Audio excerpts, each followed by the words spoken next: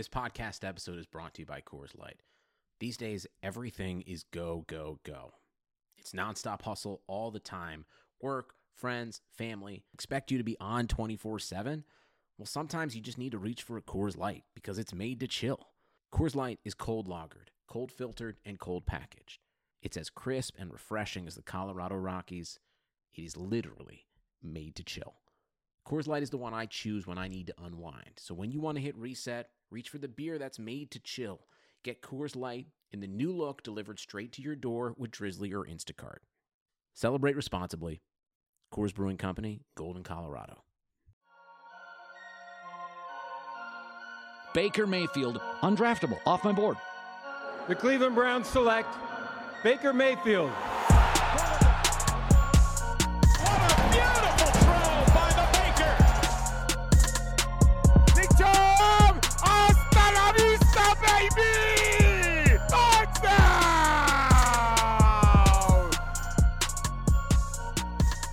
Welcome to this week's episode of Browns Film Breakdown, brought to you by BetOnline.ag. Jake Burns, writer for the OBR, coming at you guys as your host here on Friday morning into Friday evening and the weekend, whenever you do get time to listen to this podcast. I'm not sure where your life is in terms of what's going on.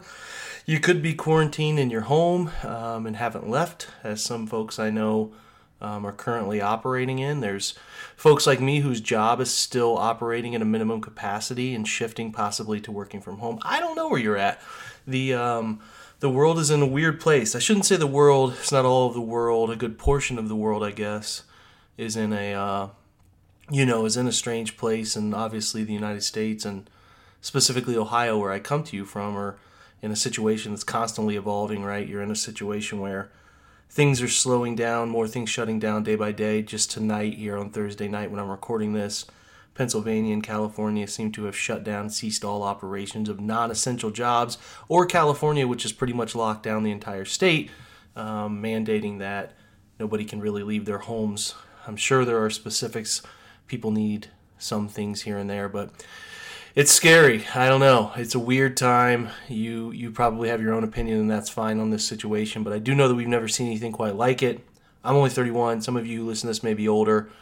You may have seen something like it. I'm not sure. I have not seen anything quite like it. It's unique. I'm not going to hinge on this whole thing and build from here and spend a ton of time on it, but I do think it's important to at least recognize the weirdness, the awkwardness, the severity, too, of the situation. So we will see where my life situation takes us with operating from home. We're doing the best we can with our 2-year-old here. We're trying to entertain him as best we can and keep him occupied. His mom's a hairdresser. She's home with him all day right now, trying to find activities. So for you parents out there who are trying to find things to keep your little ones occupied, I empathize. It's not easy right now. It's tough and it's different, and it doesn't seem to be like this is going to get better anytime soon in terms of getting back to normal function of life. So I'm with you in the struggle, and the good thing is, for the most of us out there, we're healthy. We can remain healthy, and this won't attack our age group, but keep in mind the folks that this is impacting and the potential liability that you could have going around them. That's important to understand too, and take this seriously, because I think it is extremely serious. It's obviously impacted the country, obviously impacted other countries.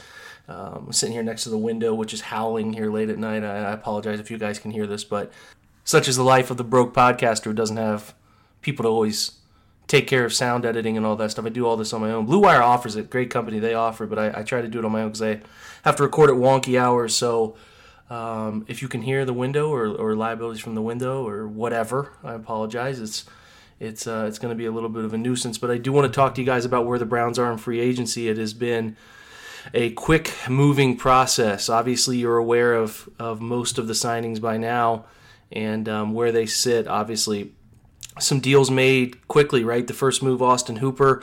Wrote about Austin Hooper, his 4-year deal, which I think is interestingly built. It seems like, based on what Over the Cap is reporting, that it is a backloaded deal, which is interesting that it allows the Browns to have immediate flexibility. I have an opinion on that in terms of why they would put so much money at the end of the contract. I think the Browns know they have a lot of holes to fill right now, which is evident by their approach in free agency. And with those holes, they are trying to use as much money as they can to plug them, and Hooper sort of having a backloaded deal that the Browns figure by the time Hooper's money, a good majority of the money is due, this front office will have had a chance to sort of operate in the draft and do the things that they need to do in the draft and feel confident about the guys they have on rookie contracts. So could free up some money down the line that makes, Austin Hooper's contract more, I guess appetizing maybe is the word, or palatable, I'm not sure. But anyway, good player. He's not a fantastic athlete like you would presume, not even presume, but George Kittle would be in that ilk, and the versatility of Travis Kelce, those types of guys that are, I think you would put them in the elite tier of tight ends among others. Zach Ertz is one of them too. Hooper's sort of a tier below that in terms of just sheer athletic ability. He doesn't really cut in and out of cuts, I would say, as great as some of the other tight ends who separate really well. But he's very solid, right? He's not a burner, but he knows how to operate in zones and sit down in the right coverages, and he can make plays. I mean, the ball's in the air, he's going to go get it. The thing I like about him most is that he's a very reliable hands-catching tight end. He does not drop many passes. His catch rate is extremely solid. He can go up and get it. He's third in the league in contested catches over the last 2 years, and is going to be a very reliable target for Mayfield up the seams, and that's what I tried to write about over at the OBR. If you had a chance to check out that article, is he does a nice job of controlling the field. At least he did in Atlanta, the middle of the field, and I think he'll do similar here in Cleveland, because I think Mayfield really likes to use his tight ends up the seams. I think that's a big part of his style, dating back to his time at Oklahoma, and I've always thought the Browns should build a tight end system that is around him, that he can use those guys because he has a comfort in tight ends. So I'm really excited to see how Hooper pairs with Njoku. You get a guy who has really solid hands, not as good an athlete as Njoku. He doesn't look, he's not one of the first guys off the bus like David is in terms of just sheer God-given ability, but he is very fundamentally solid. He blocks well enough, not a fantastic blocker, but a blocker who blocks well enough and will do fine in this this zone scheme that Kevin Stefanski brings in. He'll be more of a Y, what I mean by a Y tight end is that he's going to have his hand in the dirt, be that inline three-point stance tight end, while Njoku's maybe a guy who's off the ball, motioning wing to wing or in the slot, that kind of stuff. So when they play a lot of 12 personnel, one back, two tight ends, two running backs, you'll see them feature both of those guys. So I think you should be excited about that signing, even though it reset the market, which doesn't mean Hooper's the best skill set player. At the position. Obviously, there are better players, but he's still only 25, very young. The market's set up for him to capitalize on this opportunity, and the deal really wasn't as severe as some analysts thought it could be, and I think it can be very palatable if he can get the production. I think Baker will give him opportunities to do so. So, I'm not going to knock that deal. It's on the side of I like it, and I think it makes sense for them. Given where the tight end class is in general coming out, I think it makes a lot of sense for them. So, Hooper's a good deal. I think it'll work out for everybody involved, and especially help their quarterback continue to find comfort here in Cleveland. Jack Conklin's the next signing, kind of came later, but the other big name that signed here relatively early, and especially good deal for Cleveland. I wrote about him today at the OBR. If you've not had a chance to check that out, I wrote about all aspects, what I like about him in the run game, what I like about him in the pass game, play action, all of that. Some issues I have with him, sort of where he's able to handle bull rush stuff. I think gets a little too top heavy sometimes. Some things to clean up, but he's going to work with a fantastic offensive line coach and Bill Callahan, and I think it's going to be an effective tool for him. I kind of have had this conversation with a couple people, but this feels similar in a sense to me to Mitchell Schwartz, who obviously left Cleveland after his rookie deal, signs with Kansas City, and has taken his game to a whole new level. Schwartz has been very consistent. I think Conklin has been consistent when he's healthy, and I think there's some parallels there where Conklin could become an even better offensive lineman, and even one of the league's premier right tackles. People forget that he was an all-pro his rookie year, was having a pretty solid follow-up sophomore year when things can get a little challenging for second-year players, and then he tears his ACL in the divisional round and, comes back probably too soon. Came back, you got to think that's January. He came back off of that torn left ACL, played week 4, and then played through the year, did not perform all too well. If any of you have ever torn an ACL or had a severe injury in your lower body, especially with linemen where there are things just flying around you, it can get a little dangerous, and it can get a little nerve-wracking from a mental standpoint of just sort of trusting everything and trusting that your legs aren't going to get taken out. Athletes talk about that all the time. It takes well over a year to get your confidence back in your knee and your leg and all of it. So in an uneven sophomore year for Conklin, he misses the end of that 2018. Misses the end of, this will be his third year. He misses the end of that year, kind of battling another soreness injury issue. Didn't have surgery, but he needed to miss the last 3 games. Then comes back in 2019, and Tennessee decides to decline his fifth-year option, which was interesting, as sort of like a chance for them to maybe work something out, or they just didn't know if they had a diminishing skill lineman who has these leg injuries and couldn't play. Well, Conklin has a good year, pretty solid year. By his standards, was I would consider him to have a good year, and Tennessee just kind of gets outpriced, and Cleveland steps in and gets an under the value expected number on him, a 3-year deal, which I think $30 million of that is guaranteed, and I think they did well here. I think they did well on both sides. Conklin is a really good zone running, zone blocking player, especially for this wide zone scheme. Pro Football Focus tracked him as the 3rd best wide zone blocking grade in the past 2 years, which is just phenomenal. He does have some issues in true pass sets and how Cleveland keeps them out of those situations, especially with potentially another rookie on the left side. At tackle will be interesting because that is not Conklin's strong point by any stretch, but very good in play action, and we know this offense is built on wide zone run game and play action. Conklin can get out and run a little bit too, which will be good in screen game and some of their pin pull, different sorts of things they do too. So I like that signing. Some people didn't like it. I think they needed to shore up right tackle, and it was a position that was thin in terms of sort of the sure things. And Conklin provides an aspect of sure thing that I think is going to be really good for them and provide some stability so they can worry less about 2 tackles being rookies, which I always thought was such a dangerous risk because even 1 rookie tackle is not something you feel all too comfortable with. But if they are able to take some of the likes of Tristan Wirfs at 10 or Andrew Thomas, it can certainly work, and I think that this is a good plan that they put into place, and especially a good plan that works for the Browns because they can get out of that deal after just 3 years, especially when the cap starts to increase, and Conklin can cash in again in free agency, and I think he'll just be 28 at that time. And I should mention, too, Austin Hooper, just 25 as well. Hooper's a year younger than George Kittle, believe it or not. Hooper came out really early, 21-year-old as a redshirt sophomore, and Kittle was a late bloomer, came out late from Iowa, I think, at 24. So keep in mind, both those guys are young. They're not old veteran players. They're in that young veteran area. The one I did not agree with, and people jumped on me, Case Keenum, they signed to a 3-year, $18 million deal, $10 million of which is guaranteed, $6 million annual salary. Look, you're not going to love some of you who are table pounding Baker lovers, and I'm a Baker guy too. I staked a lot of reputation on his ability to be the first pick and change this franchise, and I still believe that can happen.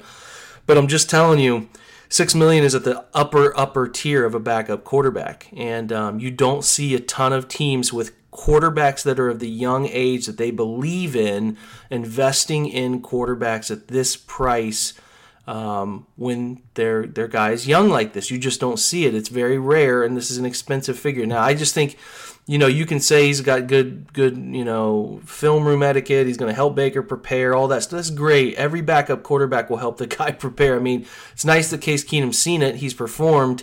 But this isn't necessarily a scheme that Keenum's run all throughout his career. People confuse that Stefanski is connected to him because of that 2017 run, but that wasn't Kevin Stefanski's offense. That was Pat Shurmur's offense.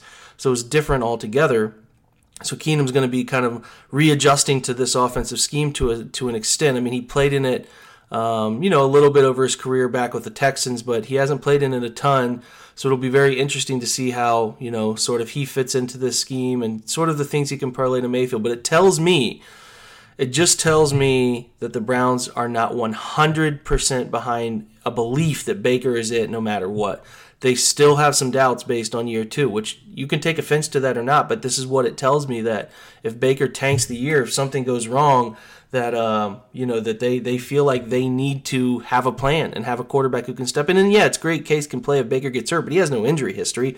Oftentimes you're seeing teams pay for the likes of Teddy Bridgewater, pay for the likes of these expensive backups who are in quarterback competitions, have a quarterback who's 35 years or older, or they're dealing with a guy who gets injured all the time or has a propensity of getting injured in career. And Baker's not that guy, so I don't think it's wise to invest $6 million a year in a backup quarterback when a team has so many holes to fill. As you can see, that they've attacked all these holes, and you can say they have so much money to play with, which that's fine to an extent, but the difference between signing an average guy and a good guy can be $6 million. So I just don't think if Baker's who we think he is or who we believe he's going to be, he doesn't need a quarterback like Case Keenum behind him to push him. I'm using air quotes there, or whatever.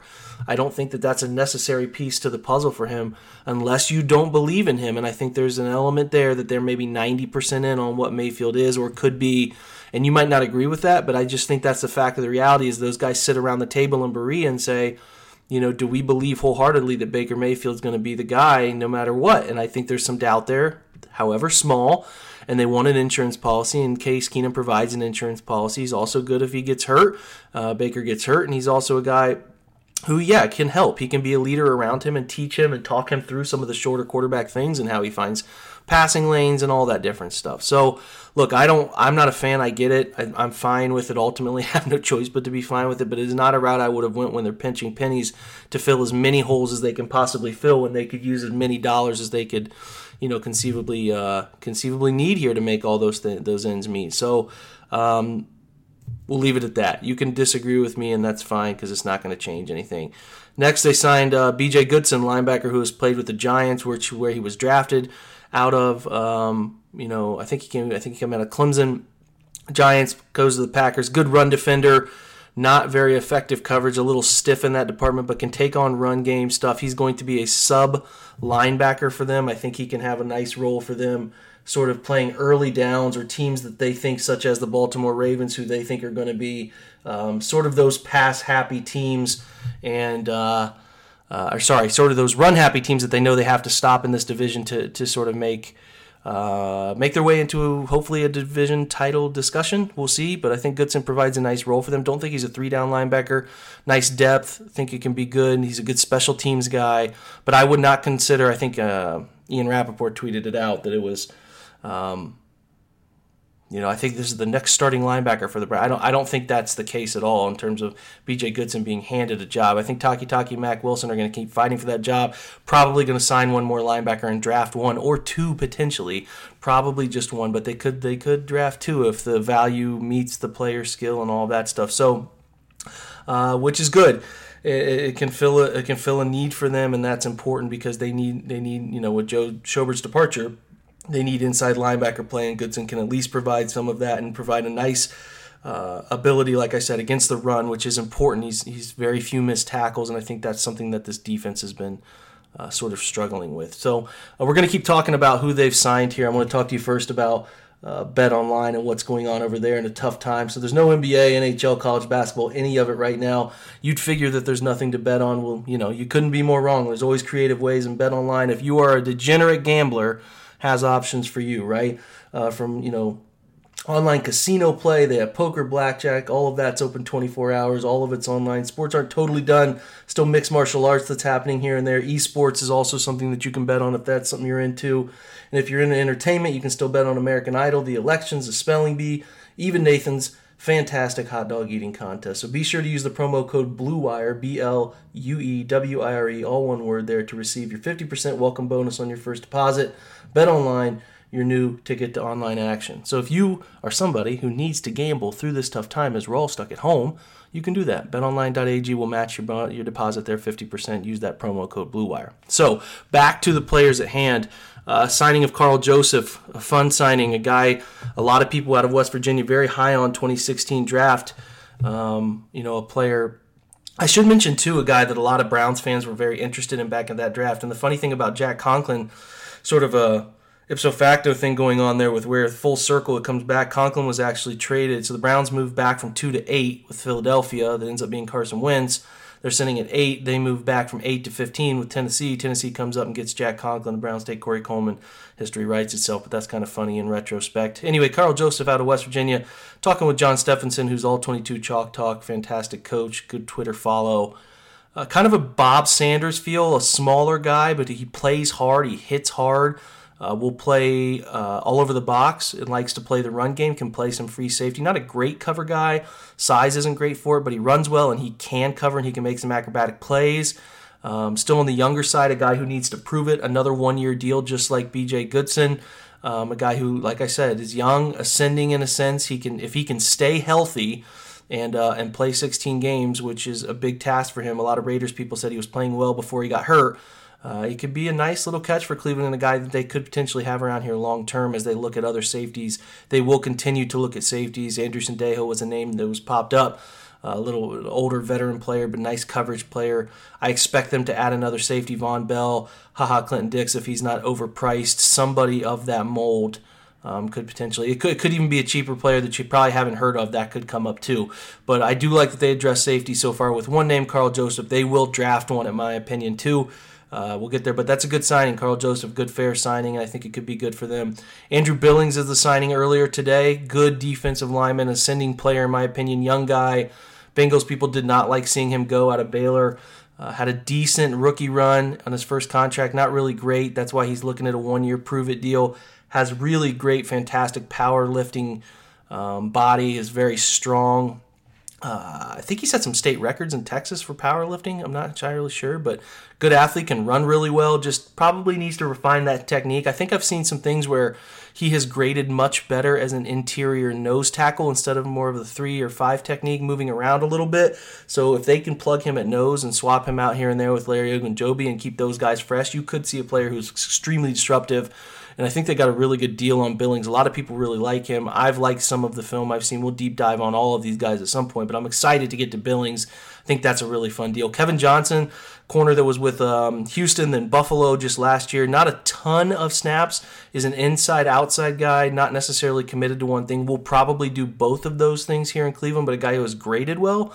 And Pro Football Focus, we'll talk with John Kosko here in a little bit. I have a fun interview with him about how their grading process is built to be as accurate as they can, despite you might not agreeing with it all the time. There are aspects of it, I think, that are pretty phenomenal in terms of getting a lot of eyes on different players and watching every snap. And that's important. I think Kevin Johnson could be a good player for them with that inside-outside capability and can be a fun player. I think they might still address corner in the draft or still leading up to and through free agency.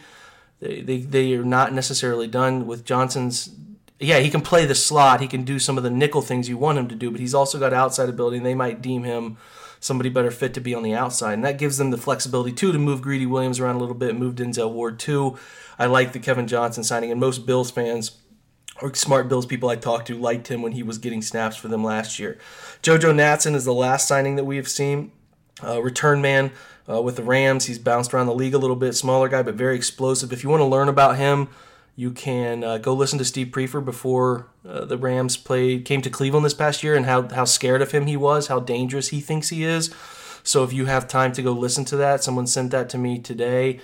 You can hear just how scared Steve Prefer or Mike Prefer was ahead of that game, kind of fearing what JoJo Natson can do. So this will be good for the Browns. I think it's smart for them to give return man spanning rosters potentially coming. It's smart for them to have a return man who focuses and handles the role of punt return, kick return, can possibly be a gunner on punt teams, something like that, to provide stability to his roster spot. But the Browns need a difference maker at return, both phases, and I think they found a guy who they can trust and can possibly bust off a couple big plays here and there. So things to come. The Browns could continue to add a safety, could continue to add a linebacker. Those two especially, I expect them to add people. Could add another defensive back, whether outside corner or inside corner. I do think they need an edge presence.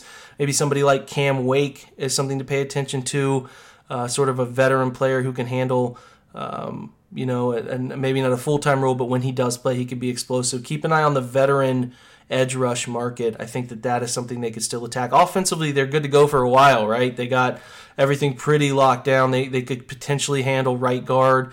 Wyatt Teller, I think, is fine, and I think Drew Forbes can compete with him. I don't think it's a pressing need, but that is something that they could handle right guard. Doesn't seem like anybody's going to bid on Kareem Hunt at this point, although I think the Buccaneers would really be good with him in the backfield and how he can catch football for Tom Brady. But that's a different discussion. I don't think there's going to be many changes offensively. They might add another wide receiver. They could get in the mix again for Rashard Higgins. I don't know what his price is going to be run to. I know Buffalo is very interested. We shall see. A lot going on, but I do give the Browns a solid A- right now. I like what they're doing with these contracts that are prove-it-based on the defensive side of the ball, guys who show out, and if they end up leaving after showing out, they could be potential comp pick projections, which is always good because then you can, as the cap gets tighter, as some of your big names have to be re-signed, you can kind of let these guys go you signed on one-year deals. If they flourish and get signed by somebody for a bigger contract, you can get some comp picks back and keep your team young, fresh, invigorate new talent. And so that part's exciting to me. I like what they're doing. All guys who seem to be trending upward, not many old names on there. I think they're trying to stay young and get players trying to really prove their worth and buy into a system. So I'm really keen. I really like what Andrew Berry's been able to do so far, but I certainly don't think they're done heading into April, and then in late April's draft, if everything stays on schedule, we'll see. But encouraging stuff, both financially and not overspending on some guys, and encouraging the structure of the deals too. And I like the players they're bringing in, which is obviously important as well in terms of their ability and the fit in both coordinators' style of system, which is important. So coming up next, we have an interview with John Kosko. I know John's been on this podcast several times. I know he's been on Locked on Browns, many others. He's a smart guy. He does a lot of Browns work. All the quarterback charting at Pro Football Focus goes through him. He does a great job with it. And I just think he knows their system. He knows what they're looking for and has really good opinions based on the data. And I think the data is important. I think your eyes have to see things, but the data is important too. And John's one of the best ones out there. So I asked him some tough questions about Pro Football Focus and why, if you don't believe in them, what you should think. I think it's interesting to hear his answer to some of those questions. And then we chat about the whole thing I want to do here is how the Browns improve at each position. So we talked quarterback. This was back on Monday, so before the Browns even signed Case Keenum, we chatted about potential backup options, and I'm sure Case came up, and then we talked about maybe a draft walk-on, this isn't college, undrafted free agent type to keep an eye on too. So talking about how the Browns get better at quarterback all around, how the coaching improves, all of that stuff sort of cultivated, and we'll keep this up. We'll talk running backs, we'll talk every position group about how they get better leading into the draft, and I hope you guys enjoy this. So let's get over to our interview with John Kosko.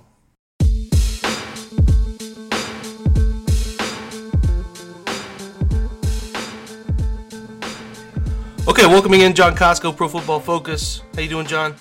Doing great, Jake. How about yourself? I'm good, man. Good. Staying hibernated, locked in the house, looking outside, trying to stay, as far away from people as we can to an extent. I know it's probably not that bad yet, but we're trying to keep, everybody safe. Running out of movies, that's for sure. But how's the family?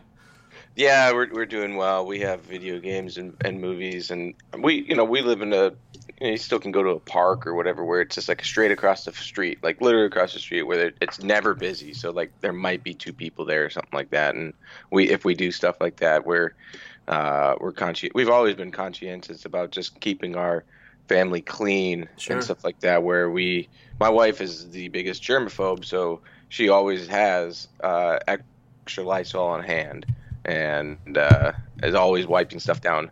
Regardless of this time, so it's not even really much of a change in terms of what we are able to do. But we have we're good to go for a while if this holds out. Yeah, make sure if you guys haven't, go to the grocery store. You probably should have gone like 5 days ago when this podcast releases, but nonetheless, it's crazy. It was the longest grocery store line I've ever sat in trying to get just some simple stuff and we went to Kosko. It was nuts, man. Oh, man. My sister sent me a picture of the one here in Columbus, and it was like, the lines were down the middle through like that back to the meat sack. It's crazy. Crazy. It's one of those things where most people are going to be fine. Like people our age, I'm 34. People our age are going to be fine. Even if you get the virus, obviously you just have to not spread it. You have to, but if you get it, you're not going to, it's very unlikely that you're going to die, as the average death is 80 years old. So obviously this podcast isn't about the coronavirus and stuff like that, but just know that, the younger population is very unlikely to really be affected by it. So. Yeah, I think you got to be responsible about Absolutely. who you're being around, and if you're aching for a sport that you want to play that you normally play, listen, go play golf. If you can get out and you'd only touch your own clubs and your own golf ball, and if the weather's turning like it is here in Ohio, maybe wherever you're at, I think golf can be something that you can do to get out and be active and stay out in the outside, but it's isolated away from people. That's Jake's suggestion of the day. Get out and play golf if you have a hankering to get out of the house. So, listen, I brought John on not to talk about coronavirus, something that unfortunately we're going to talk about because it's so prevalent and it's an unparalleled thing that we haven't seen in this country in terms of what they're asking us to do and where it might be going over the next 2 weeks. But we're going to talk about the Browns. That's the point of this Browns Film Breakdown podcast.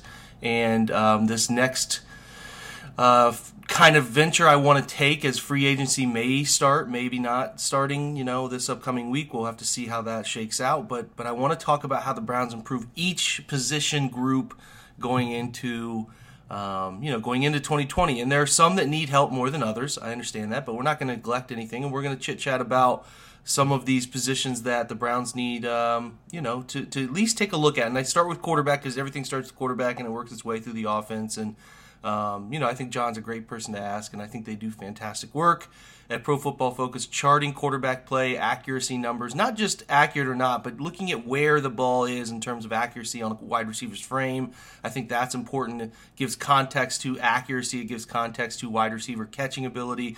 All of those things are important. Before we start, though, John, I want to ask you, I've been following you guys at Pro Football Focus for a while now. 5 years or so. I think you do great work. It's really hard to take your concept and apply it to everybody. I mean, I when I was playing at high school, we did not have this, but when I got to college, I was really kind of blown away by the idea of grading my performance in a game. As a quarterback, getting an 83.5 and understanding why that grade was reached. And I'm pretty positive that my old school college quarterback coach didn't grade the way you guys do. But I'm curious as to like a fan. So I'm a fan, and I'm seeing that Baker Mayfield had a 77.3 grade for the year or whatever it is. I'm just throwing a number out there.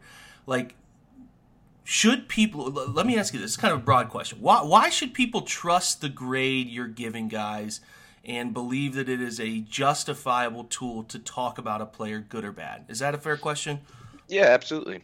Yeah, so, I will never claim to be perfect, but one of the things that we do is that we watch and grade every single player, every snap of the season, and we've done that since 2006.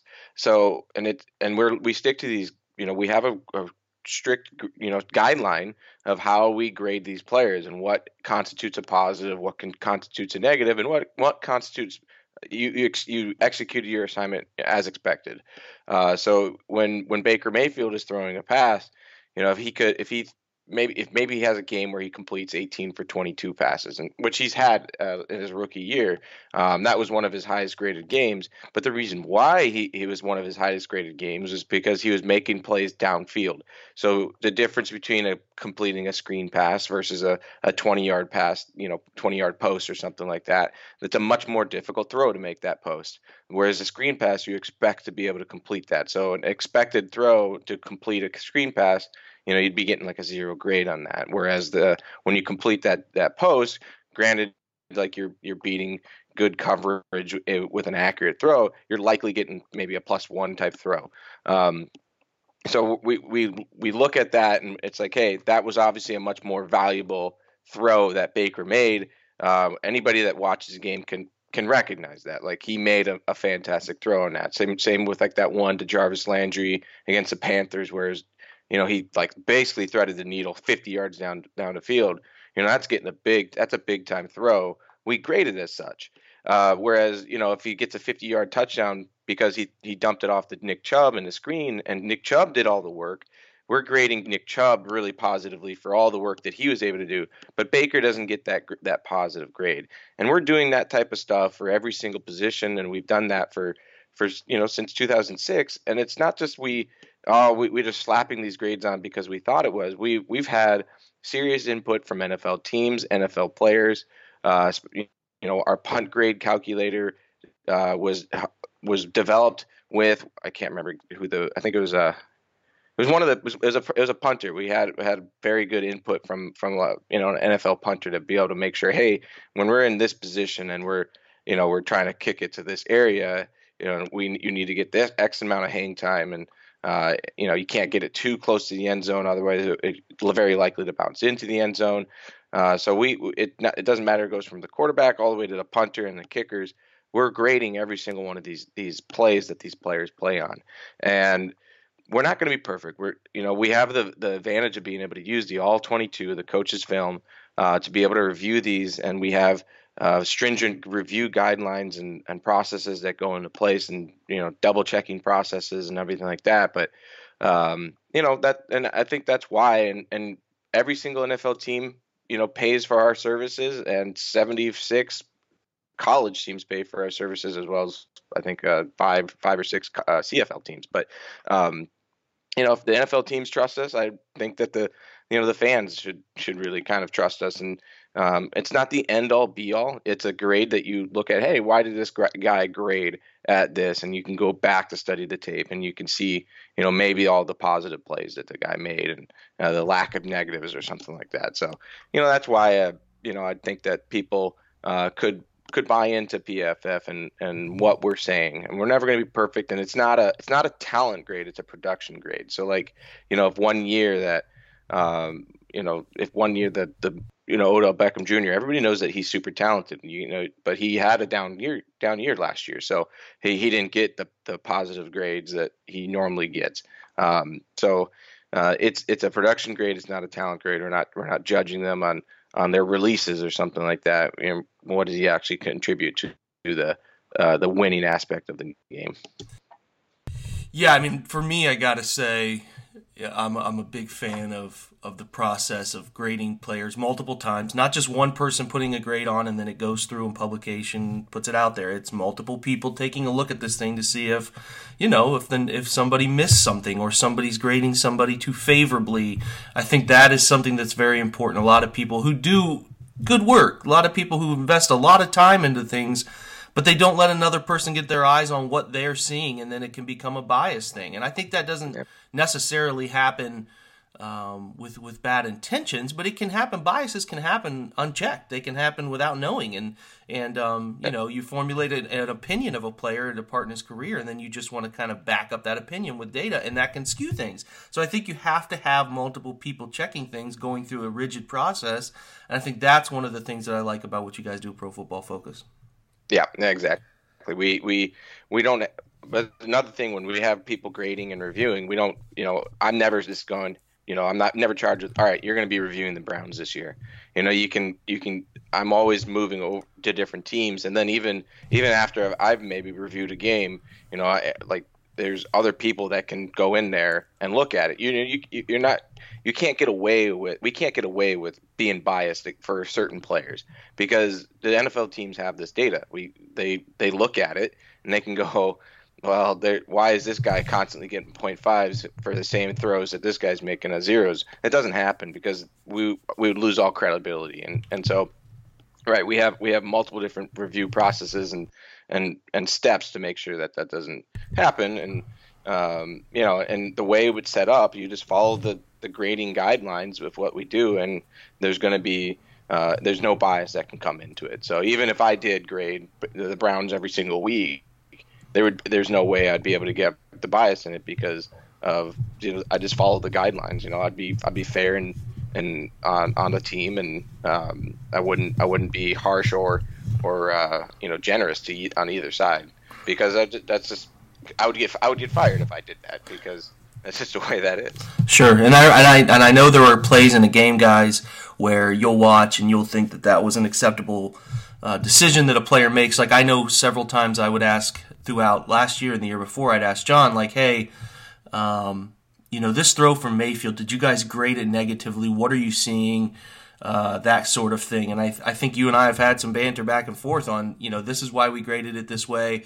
We actually took it up to have somebody, I think Bruce Kwiatkowski, right, who was with you guys, would review some of those things and make some decisions. So you have some good quarterback minds working through these things. And like you said, the thing that I enjoy too is it's not an ultimate thing. You guys will admit that there is some subjectivity to it sometimes. You are saying, I think this happened, and it's not, I know necessarily all the time. You have a good feel. You play football, you know about 95% of what's going on and why guys are doing it, but there are some things that we don't know. Maybe a coach on the sideline asks a player to do something different than what you know is suggested, or there's middle ground, and you guys don't say our way is perfect, our grade is the perfect answer. I think you guys do, like you said, you're not perfect, but you do a really good job of getting as close as you can to perfection, and I think that's why. And listen, I'm not trying to sell Pro Football Focus stock market's down in general. I'm just trying to tell you guys, like, so many of you use it when you discuss players on social media, and I think it's important to know why it can be a justifiable piece of an argument you make. Yeah, there's more to it.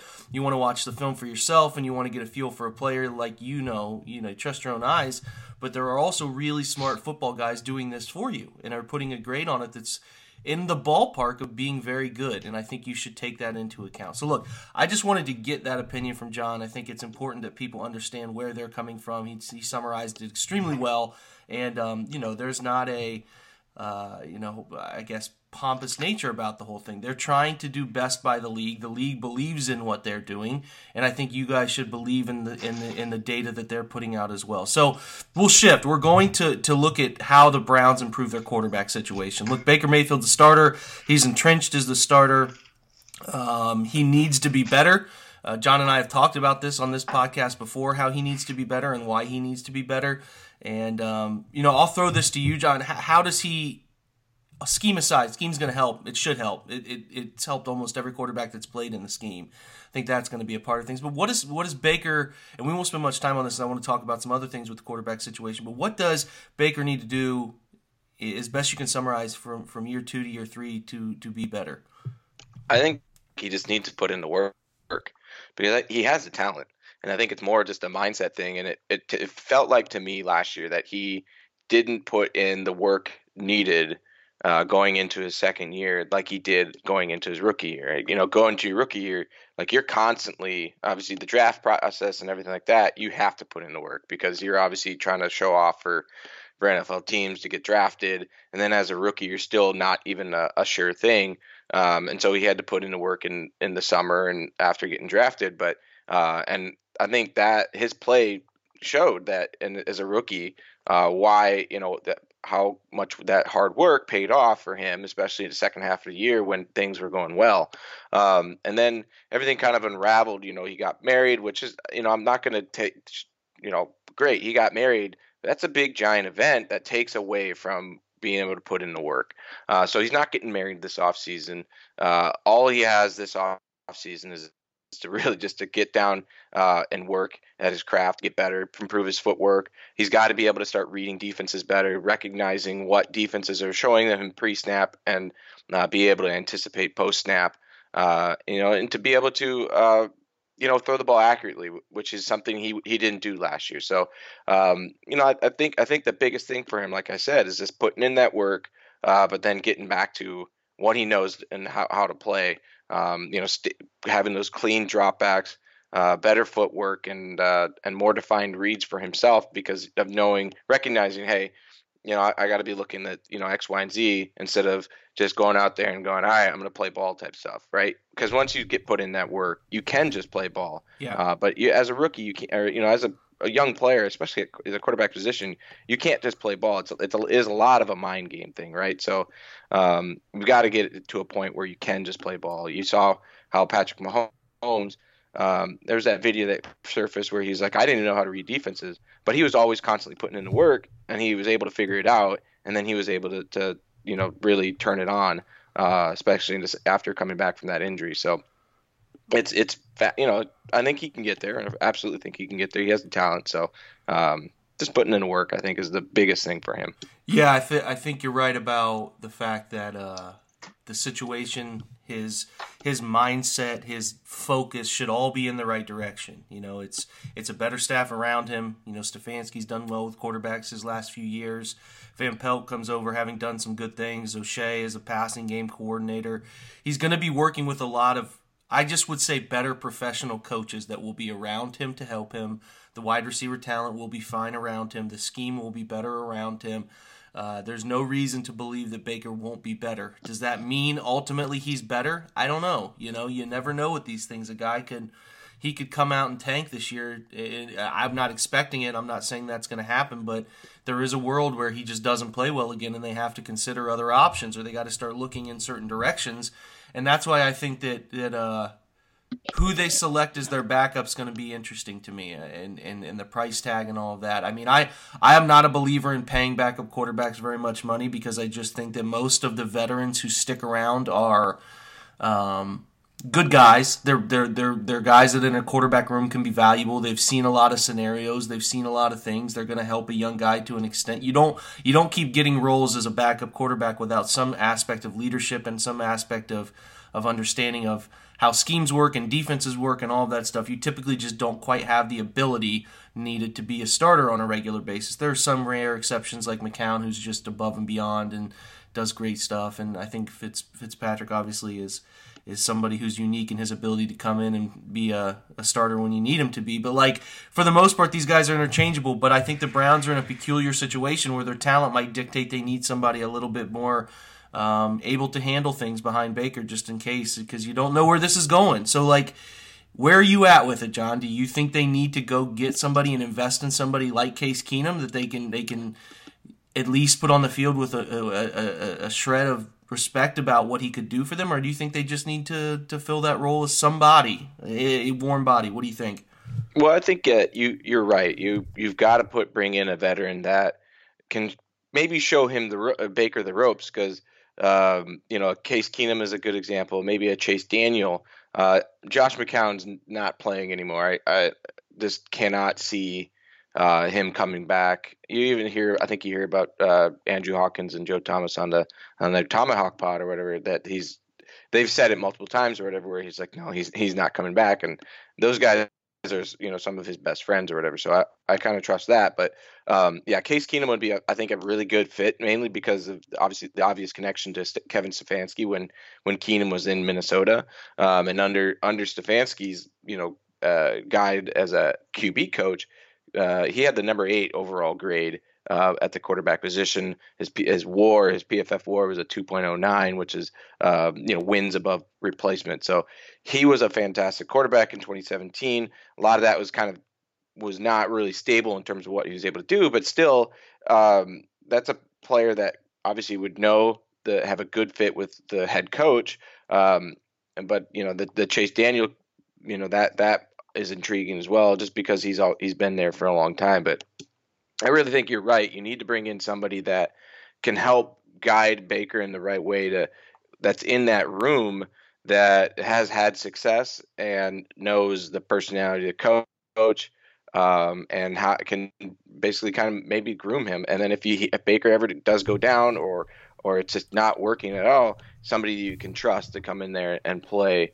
The thing is, if Baker's not successful or whatever, though, the season's lost, and it's like, man, we got to move on from this guy, which nobody hopes that's the case. You probably don't want to bring in somebody that's actually good and wins you games, like Case Keenum can, because then you probably want to get a really high draft pick so you can get the quarterback of your choosing in that year. But obviously, nobody hopes for that type of case, and you want to bring in somebody. Your focus should be bringing in somebody that can help Baker, and I think Case Keenum can be that guy. Yeah, it's. I just don't know where it's going to go. I think people have a good feeling about Baker. I have a good feeling too. It sounds like you do too. But with what they're going to invest in this roster, what we think they're going to invest in this roster, if things go sort of poorly, which they could, it's plausible. They have to have somebody that they feel that they can throw in there. I mean, going into year 4, let me ask you this: if things don't go well for Baker, say he plays the same kind of year this year, has 20 touchdowns, 17, 18 interceptions. Let me phrase it this way. How bad does Baker have to be to not get a year 4? Because I think all of these guys get a year 4. He's the first overall pick. They're going to get a 4th year in a franchise, just with the way the rookie contract goes. You can get rid of them before the 5th year option, but am I right in thinking the guy's going to get a 4th year no matter what, unless I guess he throws 20 more interceptions and touchdown. I don't know. Am I wrong in that thinking? I don't know how like the logistics of that stuff would go, but like if he doesn't have like last year his grade was a 73.5, which was like I don't have the rankings right in front of me, but it was like more middle of the pack, and it wasn't as bad as like the passer rating was like bottom 2 or 3 in the NFL. His season wasn't as bad as that. There was a lot that went wrong last year, and it was a coaching issue, players running the wrong routes. Nothing went right in that season. But Baker I think was a lot better than people think he was, but obviously he still wasn't great, right? Like, so a 73.5 is above average grade. It's like a slightly above average grade. So like he was still making plays, but he just supplemented. He just wasn't making as many, positive grades as he had in the past, and he upped his negatively graded rate a little bit too, which with how everything was around him kind of makes sense. If you look at his first 3 quarters, through in all the games when he was playing in rhythm, he had almost a 90.0 grade, one of the tops in the NFL.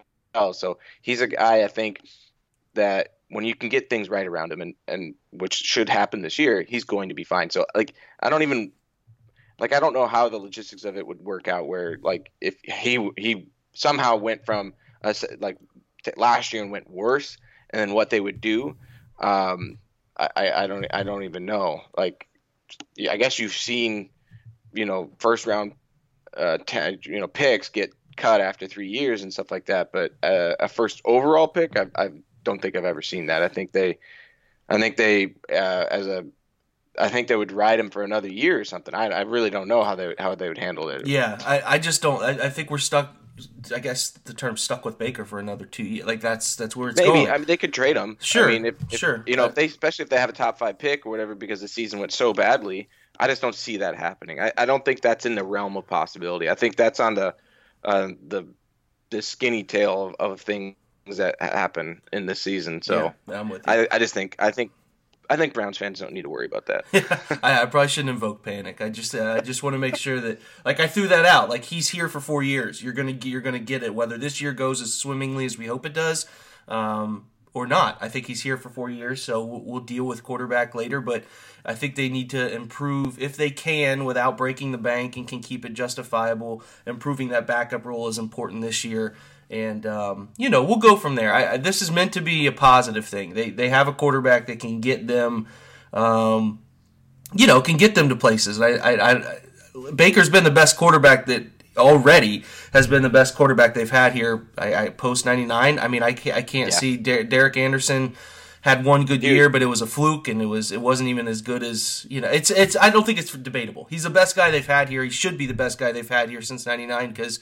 He's the first overall pick, and he's not coming into an expansion franchise. And I think things will get better. I don't think it'll be as bad as last year.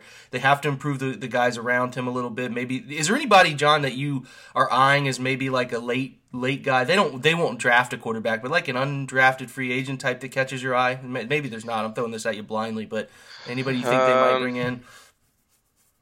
Jamar Smith out of FAU, maybe. I think he's probably a guy that might be an undrafted guy that could be picked up. Graded out really well, athletic guy, can throw it, has a good arm. So developmental, prospect or whatever. I think so. I like him. I think he's a good player. There's another player I can't even think of. I think his he went to the Shrine game, played in the Shrine game. What is his name? I don't even remember. So putting him on the spot. We're putting him on the spot. It's okay. Right. He gave us a name. That's impressive enough. He gave us a name. Look, this is probably one of the more boring positions in this whole, rotation through how the Browns improve. It's the least discussable position because all it is adding a backup quarterback. But, we've talked about Baker ad nauseum. We know what we need from him. He's got to work harder. He's got to commit himself in a way that we probably did not see in year 2, and hopefully he's doing that. Hopefully he'll keep doing that. Talent is there. The arm talent is there. The scheme will be there to help him. So we hope those things improve. We'll pay close attention to who they bring in to work with him as a backup and prepare him for the season, but he's got better coaches around him, so we should all feel good. John, thanks for giving me some time, man. We'll almost certainly bring John on one more time before the season and then in season 2 because I like to catch up on how the Browns are doing. So, follow John if you're not. John, appreciate it, man. Yeah, my pleasure.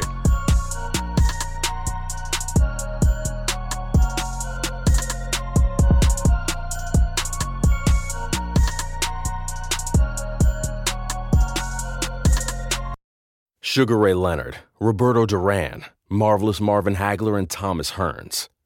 Legends, whose four-way rivalry defined one of the greatest eras in boxing history.